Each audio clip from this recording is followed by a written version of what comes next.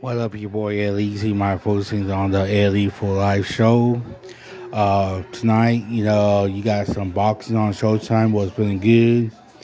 Prime Video, they got the cage fighting on. Not too bad. I'm watching. I guess a little bit of it right now. I didn't know that was on.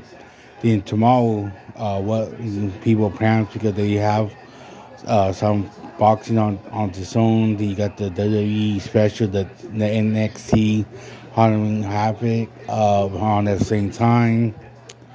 And what people are feeling. Sorry, I'm drinking right now. I'm talking on the joining my fighting night lifestyle. Um, yeah, I know tomorrow morning they got the UFC. The UFC.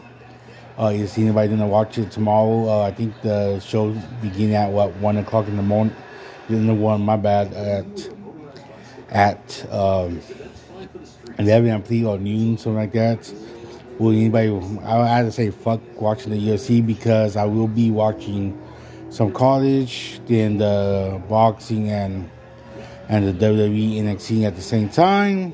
One on the 50-inch, the other one on 40. At 40 live, 50 live. On that note, peace the fuck out.